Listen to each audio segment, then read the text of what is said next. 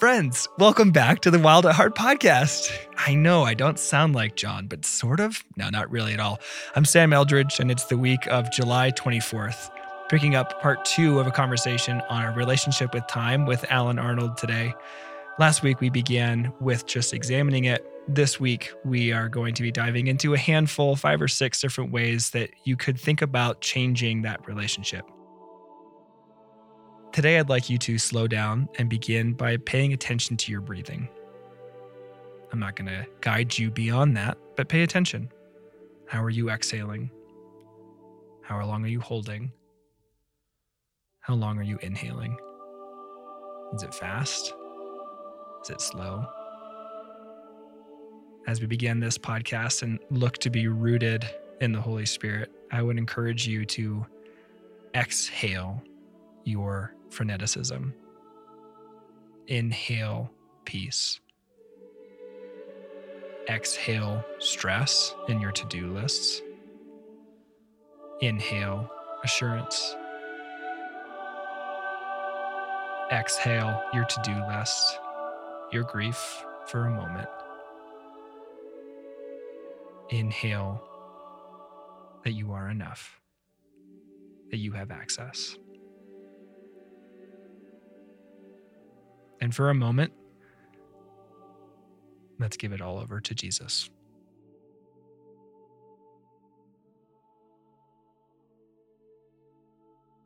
Alan, I'm excited to be back in here for part 2 today as we talk about time once again, our relationship with it. And I appreciated something that you kicked off last week with, of trying to see time the way that God may see time, which feels a little paradoxical in that he is outside of time. And yet also you mentioned he designed time. And I've thought both in the ways that God will design the world to run in seasons and how needed that is. And also how at the same time you can be detached and not ruled by them. It's this both and piece that feels really contradictory and somewhat a little bit like Chesterton's Orthodoxy, where he talks about that the faith is all about paradoxes. And this would be maybe a seeming one of them. I spent some time in Santa Barbara where it's like a terrarium. It's the same temperature all year long there in California, and people get weird. Well, they do. I got weird. It was like 72 and sunny all the time. I needed seasons. And I am totally affected by the seasons. I get seasonal affective disorder when it's rainy and cold and cloudy, and I get depressed. And it's back to that. I also need to exist outside of the seasons. I need that rhythm. Yes. And I was struck by that as we're beginning again today with some tools, that there are some seeming paradoxes to the ways we need to live and be present. And I'm excited to be handing folks some tools today. Me too. And yeah, I think that beginning step of God, show me how you view time, because he created us in time to live in time. And, you know, there's the passage in Ecclesiastes where it talks about that there's a time for everything, a time to live, a time to grieve, a time to celebrate.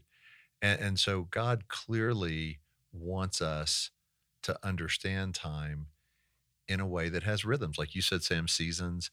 And while Ecclesiastes has, you know, in chapter 3, that passage, we go further back to the original intent, because by Ecclesiastes, there was already this sense of despair of having left Eden in the garden, and things have taken this turn where people were exhausted and trying to find meaning.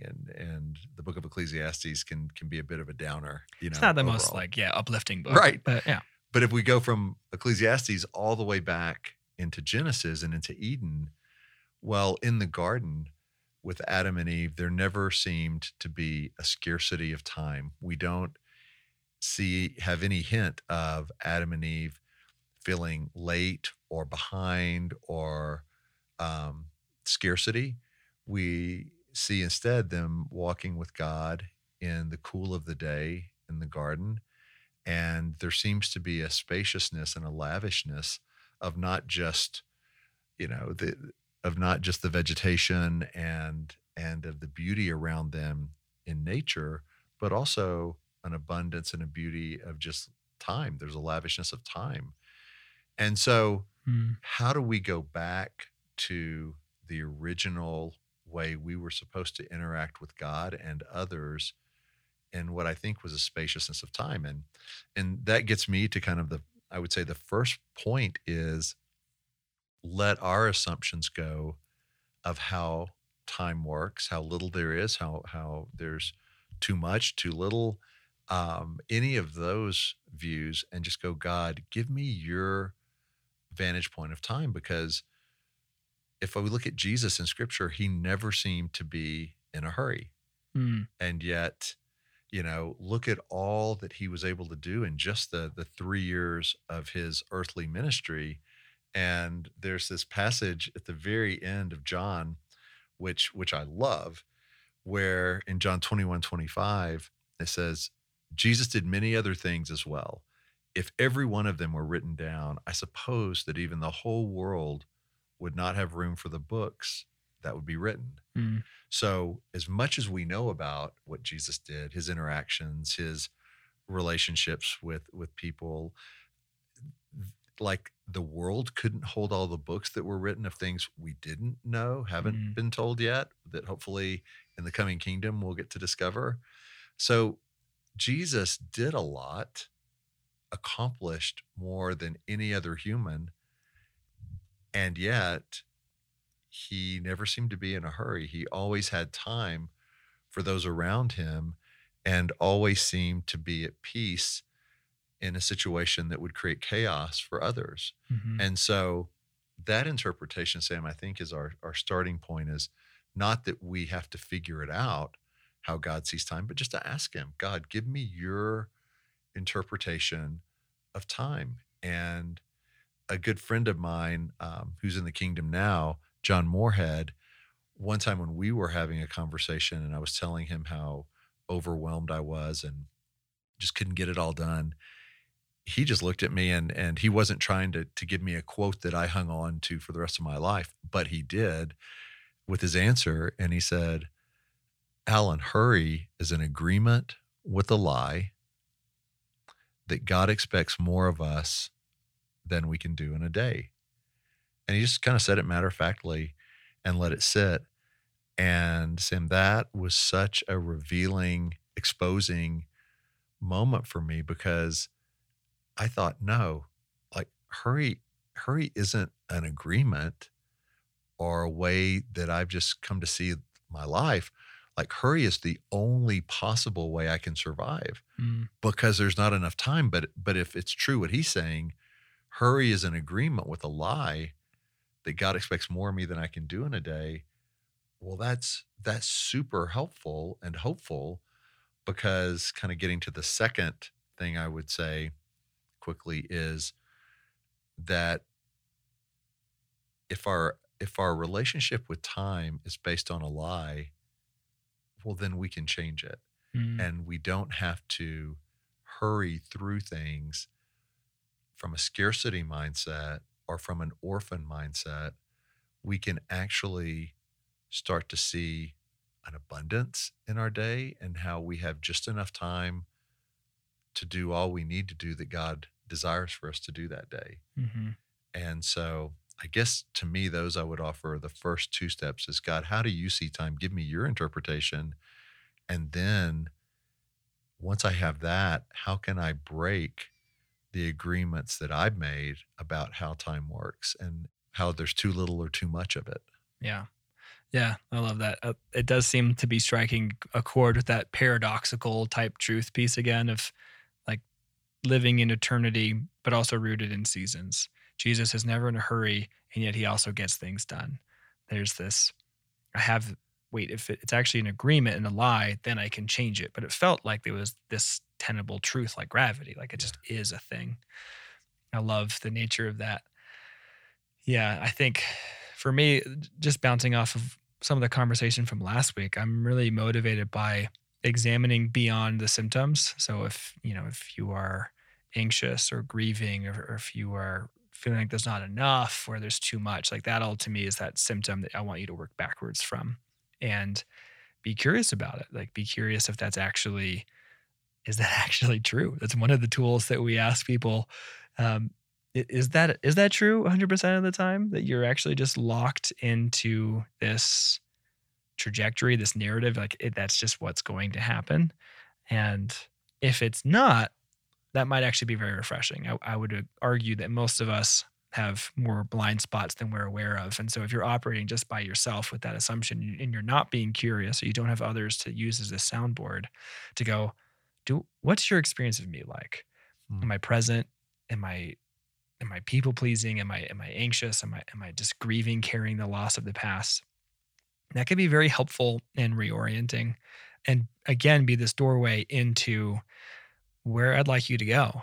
I've been doing a lot of work with a project I'm starting called Noble Workshops that is centered around trying to work through our stories. And that's some of the coaching you mentioned and some of these events and retreats that we're building.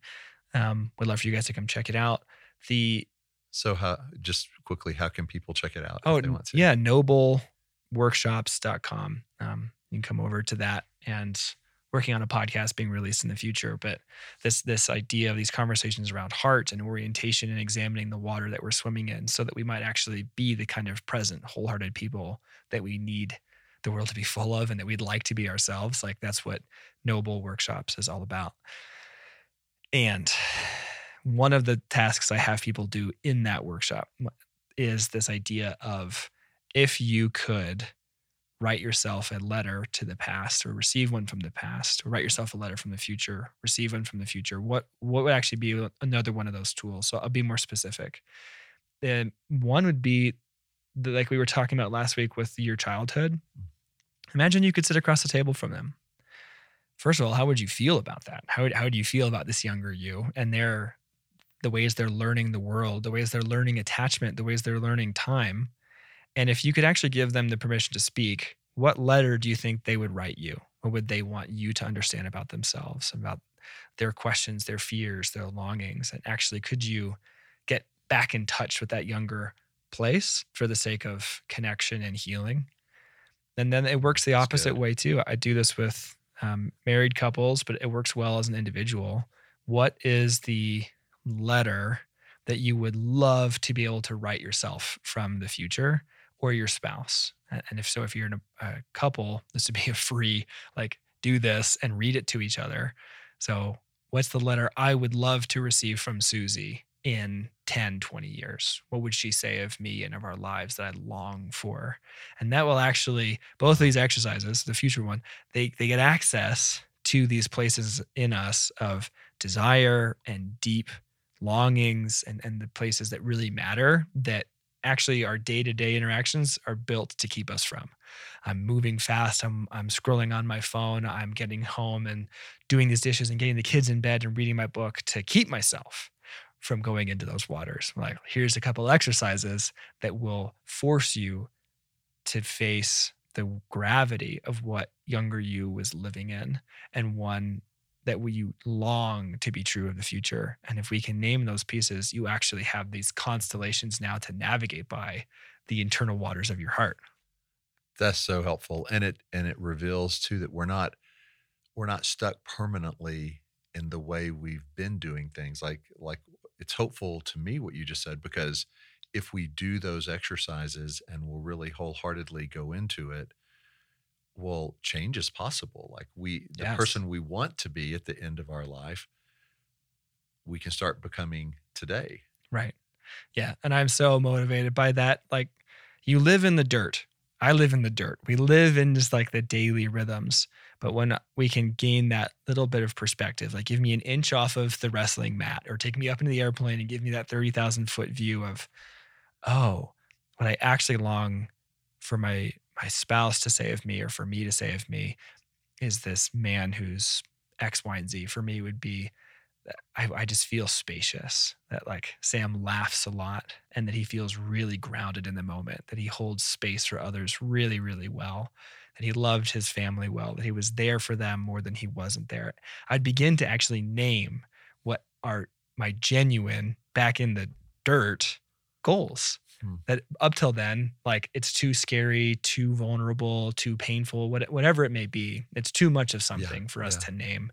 But if you can have the courage to write that, and write it honestly, I think you actually could reorient your life in a way that you'd live it the way you wanted to. You live it That's huge. grounded and Yeah. connected. And obviously my hope is that you wouldn't write the letter of, I am Solomon from the Old Testament and I'm just living it up. It's like, no, go back and read Ecclesiastes. Like if your letter is a little bit off the rails, then, drop me a line and we can do some work. But my assumption is, and most of the people that do this, the letters are profoundly grounding and hopeful and beautiful. They're not superfluous. They're not superficial. They are orienting. I think that's massive. And I hope people will do that. Another thing, Sam, I think is helpful it's been helpful for me, and I think it will be for listeners, is try to create a culture of spaciousness in your home life. Mm. And everybody listening is at a different stage. So some people, are newlyweds, and some have never been married, and some are empty nesters, and some have young kids, and some, we're all across the board, I know. But a culture of spaciousness can happen at any one of those stages where, for me right now, my youngest is just graduated high school. And so we're about to be empty nesters. But what we've tried to put into practice the last several years and right now actively is, like right before the podcast, one of my sons called me and he said, "Hey, Dad, do you have a minute?" And my answer is always 100%, whether it's at midnight and they're living in another state, or whether it's they just have a question and they're at home. The answer is always, "Yeah, I have all the time in the world. What's up?" And I always want them to see me that way. When I call my dad, he has all the time in the world for me. I don't have to talk fast. I don't have to call him back. I don't get the answering, his answering message. I get him. And so that's part of it. But another part of it is we don't overbook our family life. And this was even happening when they were in high school. So many parents want to keep their kids busy all the time. And so it's, there's sports lessons and there's summer camp and there's visits and trips and vacations and activities and projects. And, some of that obviously is really good and call something out in our children. But part of it is, I think, this feeling that we have to keep them busy so either they don't get in trouble or so they're not bored. And a lot of times, a lot of the most creative minds will say we have a lack of creativity now in young adults because part of what leads to incredibly creative moments is boredom. And if we don't allow our kids to be bored at times because of constant activity and stimulation, well, they never have the ideas or the imagination development of somebody that's allowed to be bored here and there. Yeah. Yeah, totally. I think of the idiom we will throw around of idle hands are the devil's workshop, which I am not my brother, so I don't know the roots of that and the epistemology, but that seems to fuel a lot of the couples I know that the parents that they just keep their kids busy because they're afraid that if there's space, they're going to become drug addicts. There's probably wisdom to not just letting your kids lie around all the time, and yet your piece of creativity. I think of the expression of the special forces, one of them anyway, which is that slow is smooth and smooth is fast. Why is it? Once again, paradoxically, this would be another element that I would maybe just echo the thing you were saying, Alan, of the spaciousness. You actually end up accomplishing more, having that creativity, having even that productivity, creativity and productivity. I hope I said the two different words. When you have given yourself some space. So why is it that the people who actually Sabbath have a much more efficient work week?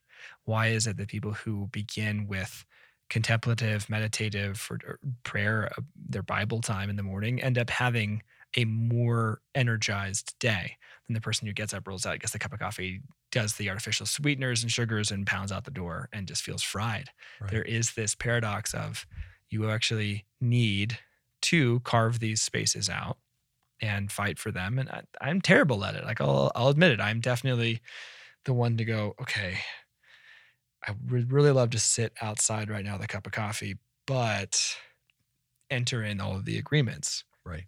And that would be the piece too. Like you do need to address those pieces. You do need to address those core beliefs. There's a guy I really, really, really respect as a counselor and a therapist in town. And he's living out his family story of basically becoming the dad of his house when he was 8. And so he works so hard and it's taking a toll on his body. It's taking a toll on his family. And Alan, after 20 years of boot camps, I think the phrase I heard the most was this one. Out of all of the wounds, out of all of the abuse and the trauma and the stories, this phrase over and over and over again, more than any other. My dad gave us everything but him. Yeah. That story was the most common in my experience, which is the dad or the mom who just goes, I need to generate. And then the family loses the person who climbs into the furnace to fuel the machine. And their family missed the very thing they needed most of all. The root of so many things is the absence of feeling seen. And the absence of feeling seen is presence. Mm-hmm. And the lack of presence and the time component in that of I don't have time because something else is a better use of time. Right.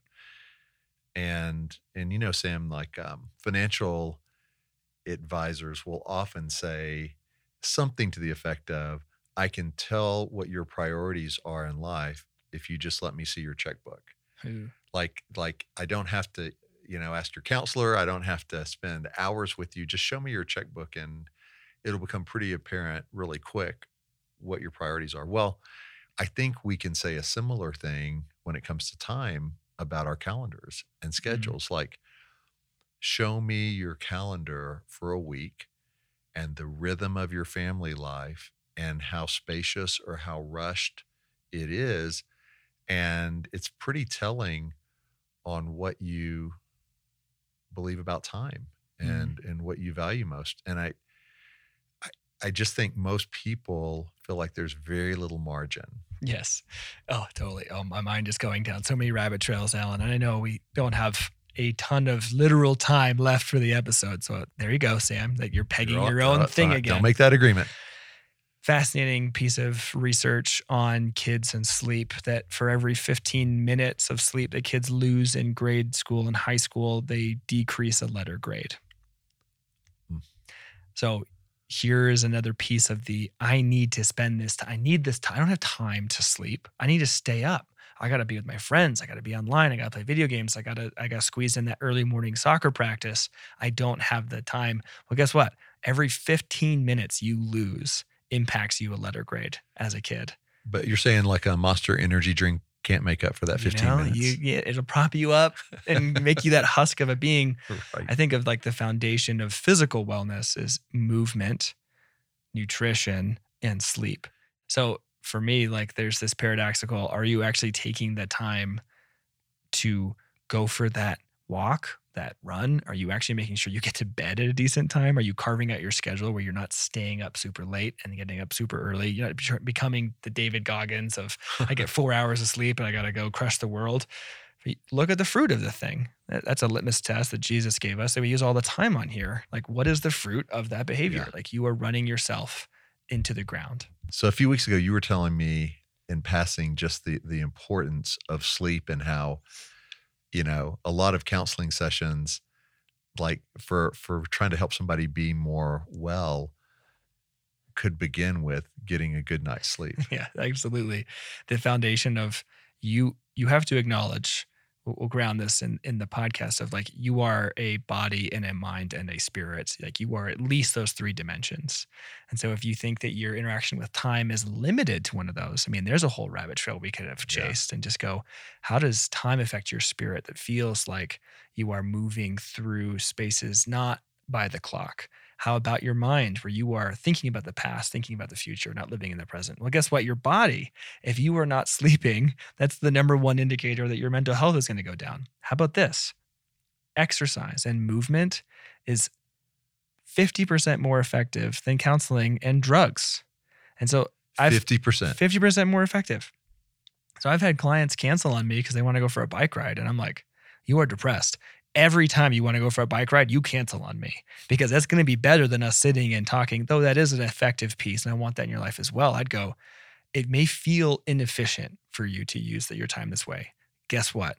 You have to, if you want to be grounded and whole and well, like you do. You need to go for that walk with your wife and hold hands instead of doing your budget, because once again, paradoxically, that will actually be a better use of time and make you more in the moment and more healthy when you come back from that walk. Well, and side note, I can't find anywhere in the scriptures where we are told that efficiency is the goal.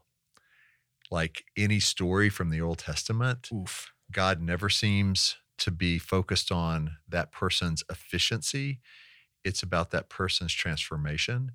And so, I mean, it's a value that so many cultures hold up, is to be efficient.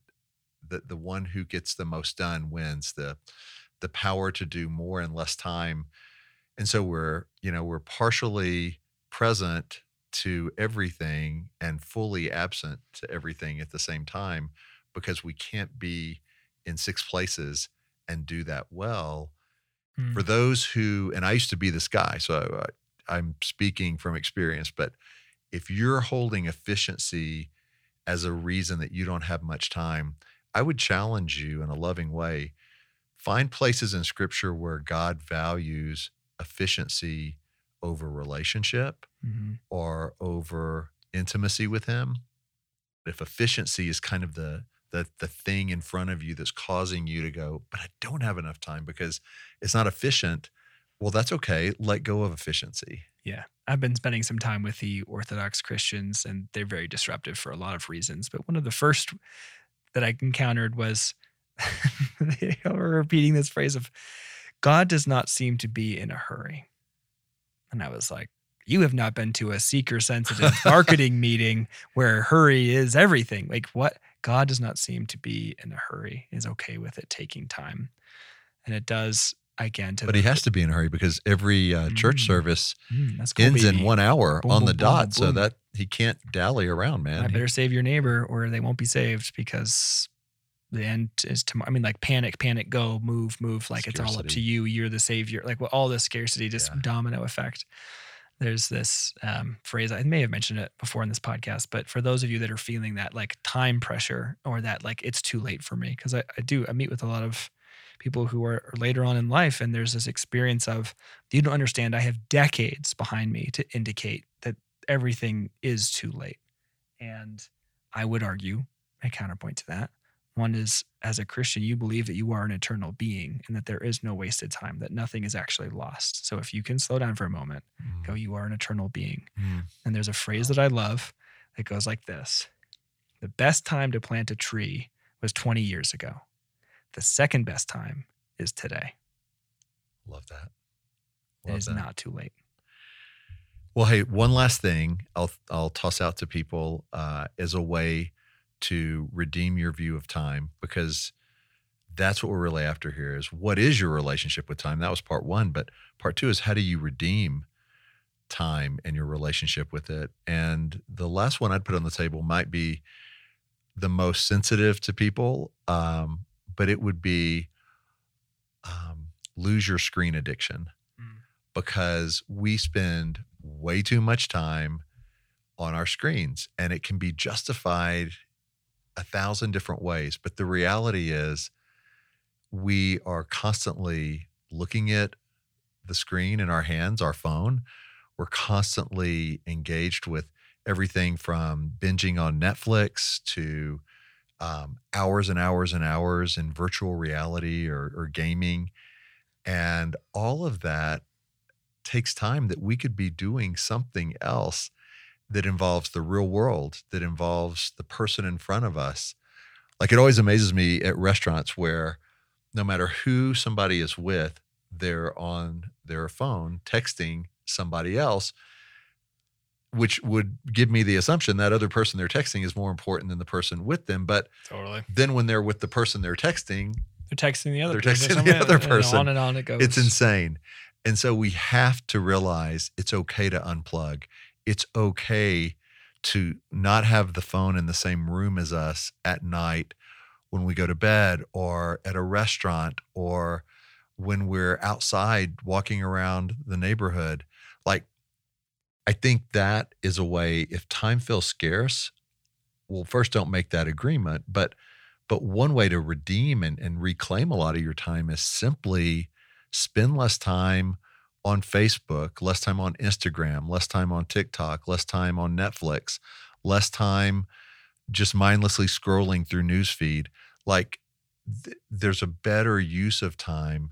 And so how do you minimize, like, look at a weekly report on your phone of how many hours you're on your phone, and see if you can start cutting that in half, and then cut that in half, and then eventually end up using a phone as a phone, like when you need to call somebody, not as a distraction device. So I think that's one component. It's not the only thing. It's not maybe the main thing, but it is something that we resist, and that we can redeem. Yeah. In one way, I would like to say that, like, there may be a day when you actually do need to veg out, but it's not every single day. Guaranteed. And there was a counselor I sat with for myself who said all of our addictions reveal that there's something that we can't face or don't want to. And I would encourage you to ask that question. If Alan's suggestion just now is met with, oh, heck no, I would be curious of, like, oh, like, what are you using that to run from? Because you are running from something with it. Yeah. And we're not pointing fingers. We're trying to do the same thing here. But I know in the last year, I've had an hour or two more per day to do what really matters by following this philosophy.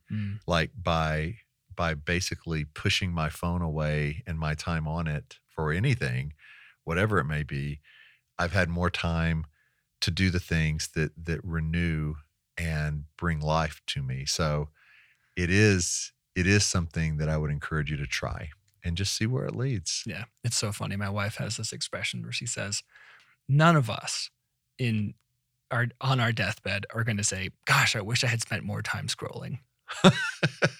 Guaranteed. So, Alan, thanks for having me on for this conversation about time. And I know we've stirred some stuff up for people, and hopefully you're finding some of these tools to be incredibly helpful and orienting and practical, to some of them just being really introspective and provocative. Thanks for having me on. Oh, Sam, it's been awesome. And I'm going to ask, before we wrap up, tell us one more time how people can connect with you through Noble. Yep. So Noble Workshops is the project I'm working on now, and hoping to have a podcast for that soon. But if you want to go to nobleworkshops.com, you can check out the website, see more about what I'm doing over there with events and intensives and things like that. So thanks for asking, and hope you come check us out. Yeah. You guys check that out. And for all the things we've stirred up here that feel unfinished or disruptive, you're right, we can only go through so much in a podcast or two, we know, but bring those questions to God. See the things that feel unknown or unfinished, or just like you're not sure what to do with, as an invitation to spend more time with God, the creator of time, on the topic of how to redeem time.